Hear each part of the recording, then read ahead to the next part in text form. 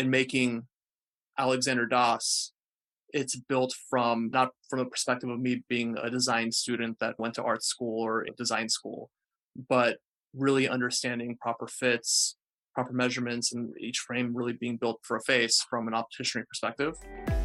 Welcome to Fascinating Entrepreneurs.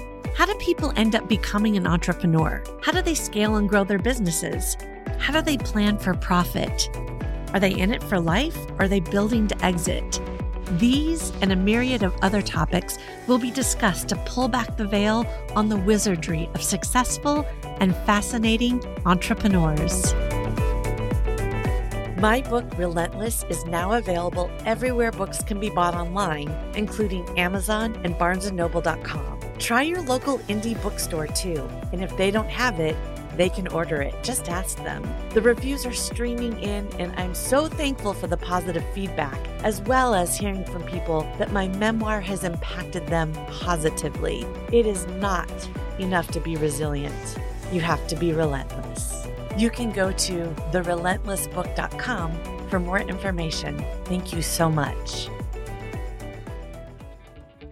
Founder CEO of Alexander Doss, Alex Feldman, drives the vision and growth of the brand, including its design and distribution, retail presence, and e-commerce business. In 2006, Alex bought out his parents' small business in San Francisco, and after over a decade of working on the sales floor and styling thousands of politicians, athletes, celebrities, locals, and more, he found a gap in high-end eyewear and launched his eyewear brand, Alexander Doss. The collection focused on styles to fit narrow and petite faces, giving adults freedom from buying children's frames. We talk about what it was like to acquire his family business, if retail stores or e-commerce is more fruitful, and what his strategy for growth is. Now let's get right into it. My parents in the early days definitely tried to dissuade me from it. They had a different view on it, and at that time, they had a mom and pop shop. And so they didn't really see the big picture opportunity with the industry. But I grew up around the store and I just loved it. I would have to help a lot. My dad would pick me up from school, take me to work, and I'd be stuck with doing inventory and stuff like that, like some parts that I hated. But at the same time, that's what kind of drove my love for eyewear, because getting involved with the frames and just seeing how cool they were, it was always there. So I was really interested in it from the beginning. And when I went to college, I studied biopsychology and I emphasized vision sciences because I was actually thinking to potentially go to optometry school to add that degree into the family business. But shortly before, as I was applying to optometry schools, I realized that while I'm passionate about vision, I think it's fascinating when you actually learn about it, the day-to-day job of being an optometrist was not exciting for me in terms of just seeing patients, and where I'm more into the business side of things and branding and marketing and creating something. And so I switched gears at that point and focused on the opticianry and brand side. What was it like acquiring your family's business? Did it cause any rifts? Was it awkward? You're not speaking to one or the other? No, it wasn't like that, but the process was a long process that started from originally me starting to manage the business for my dad. And eventually that just transitioned into me completely like running the company and with him being hands off.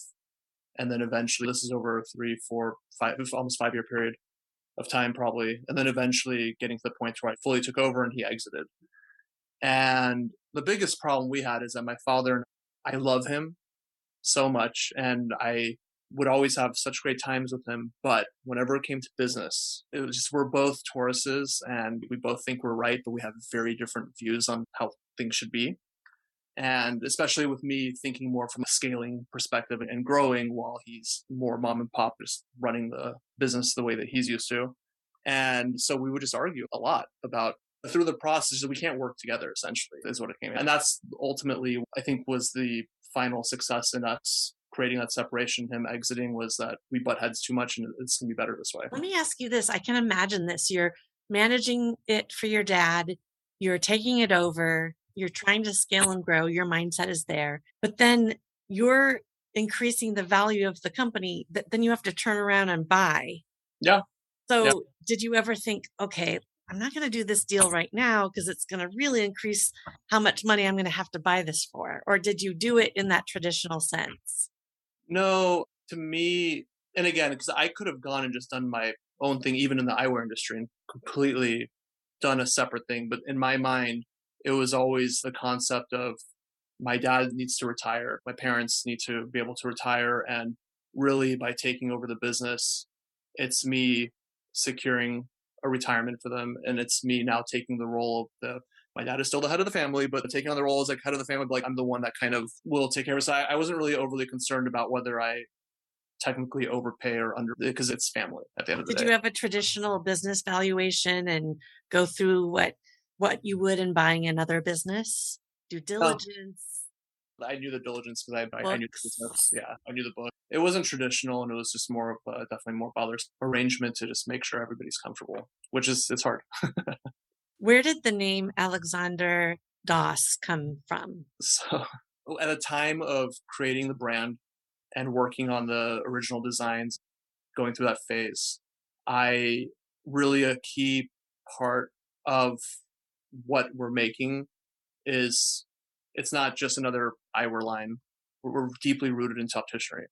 And the whole background comes from opticianry. So in making Alexander Doss, it's built from not from the perspective of me being a design student that went to art school or design school, but really understanding proper fits, proper measurements, and each frame really being built for a face from an opticianry perspective. And Das in Hebrew means knowledge, and it has a very nice ring to it. And so I just thought it was a perfect fit because this line is being built from knowledge as opposed to, again, just simply design. You focus on glasses meant for people with narrow or petite faces, but do you also carry regular sized as well? Yes, yeah. So when I first launched, one of the reasons that I decided to launch my own line was because I saw this gap in the market in the high-end independent boutique sector. There wasn't a lot of options for petite faces. And I did some research and found that off the top of my head, I think it was like 14% of men fit this size category and 33% of women. So it's a good amount of people, but they're often stuck buying kids' frames or spending 3 times as long with an optician to find something and then in the end just settling. And so I thought it was a great niche that needed attention.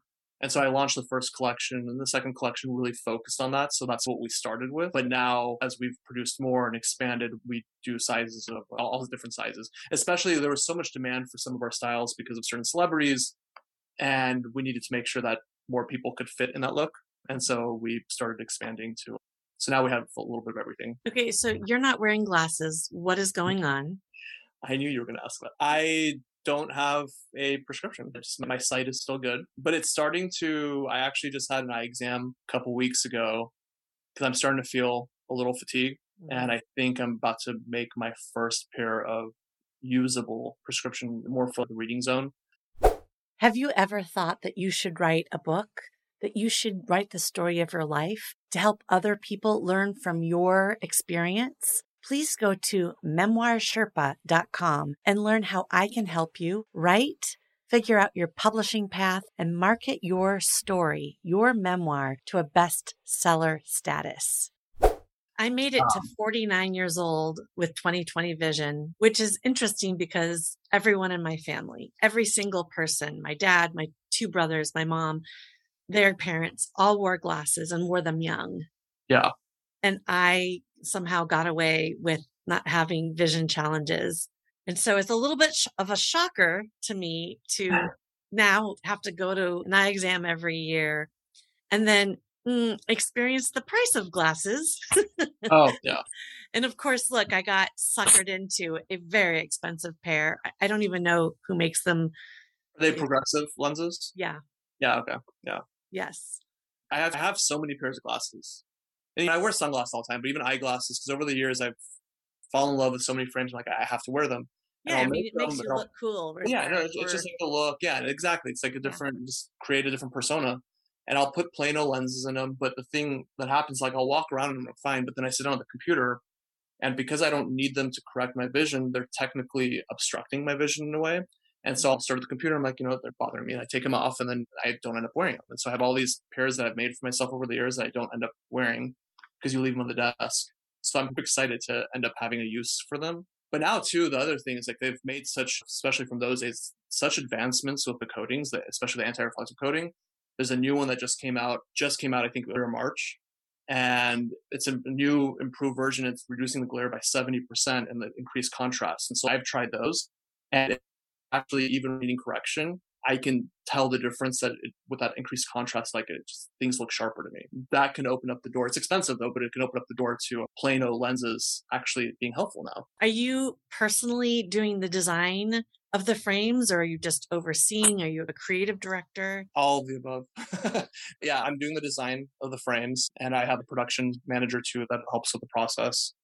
And yeah, so I'm still very hands-on. I hope to eventually be more of overseeing the process versus being deeply rooted in the design process, because it is hard for me. Again, I come in with the proper knowledge and I know what I want to do and what fits I want to make, but I get overwhelmed sometimes between figuring out the color schemes that we want to come out with and this and that, because that's not really my brain, but it's fun though. But And yeah, where are they manufactured? so we do manufacturing in Japan, and some of we just released a newer like capsule collection, and that one is being made in China. So we have a little bit of a mix, but mostly in Japan. We've done some Italy too. How has supply chain and shipping affected your business? There have been some delays, but I wouldn't say anything that had a massive effect on us. There's the two parts, right? There's my production for my brand and our distribution, and there's for our retail stores, we carry many other brands. And with some of them, they're definitely more delayed than they ever were. Like we'll place an order, and now instead of getting the new styles in 2 or 3 months, literally they're showing up 7 months later sometimes with some of them. Or like half of it will arrive, but then half of it lingers over the next 6 to 7 months. So there's definitely a little bit of delay. But again, between all the selection and all the inventory that's actually out there, it's fine. Like the stores are still fully stocked. With my production, it's been pretty solid. And that's part of when we made some movement with the factories. Part of it was to get into having some extra options for making sure we don't have too many delays. So Yeah. What is currently a bigger revenue driver for you, brick and mortar, retail, or e-commerce? brick and mortar retail for sure. With Hmm. e-commerce, I would say we're still trying to build it up, and I think there's more potential there, but we're not selling an inexpensive product. We're selling a expensive, but it is high quality. So like it's worth what people pay for it. There's values there, but it's something where really just personal attention is required. People come to us for our styling expertise, the experience that they get in store with our team, and just in general. And so that price point, I think, is something easier for a lot of people, or it just makes more sense in person versus online. But at the same time, a lot of our business is the prescription side of it. So Mm. prescription The sunglasses and lens. Yeah. eyeglasses. And with that, for a really basic prescription, online is fine, but there's measurements required. And so like with us, the only reason I even launched e-commerce, because I was very anti e-commerce for eyewear. Again, from the optician perspective, making sure the lenses are made right. And there's some lenses that just you have to do in person, because Mm. if people have like a really wild prism or this or that, you just need that proper measurement taking. But we developed a process to essentially mimic our Mm. in-person measuring capabilities and to be able to do it virtually. So we have a process. It's very manual. So like even an online order with us doesn't end up being like the click and it's going to arrive in my mailbox. We I get the couldn't order. put in my doctor's details and my pupillary distance and then hit order.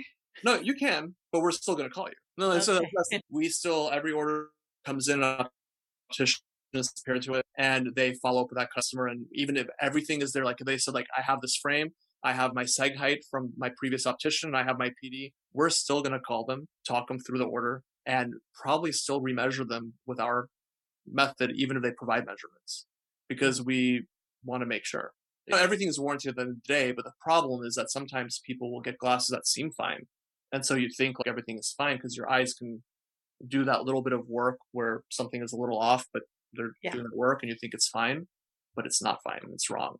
And the measurement is off, whatever. And then slowly you're actually hurting your eyes by wearing it that way.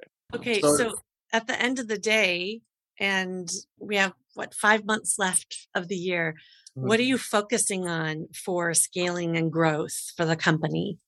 My primary personal focus is the brand and the production. So we are scaling back up with our wholesale distribution.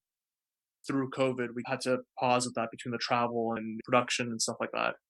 And so we are now building up our rep force again. So we have several boots on the ground at this point, and going back and reopening accounts, showing them the new selection, getting them to bring stuff back in.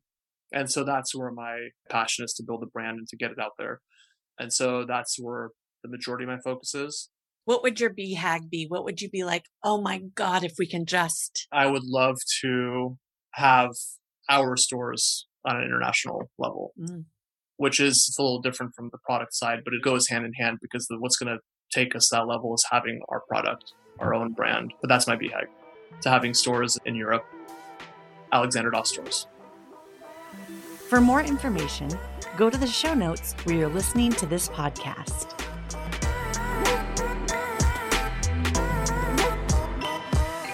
Want to know more about me?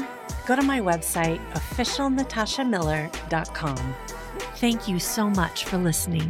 I hope you loved the show. If you did, please subscribe. Also, if you haven't done so yet, please leave a review where you're listening to this podcast now. I'm Natasha Miller, and you've been listening to Fascinating Entrepreneurs.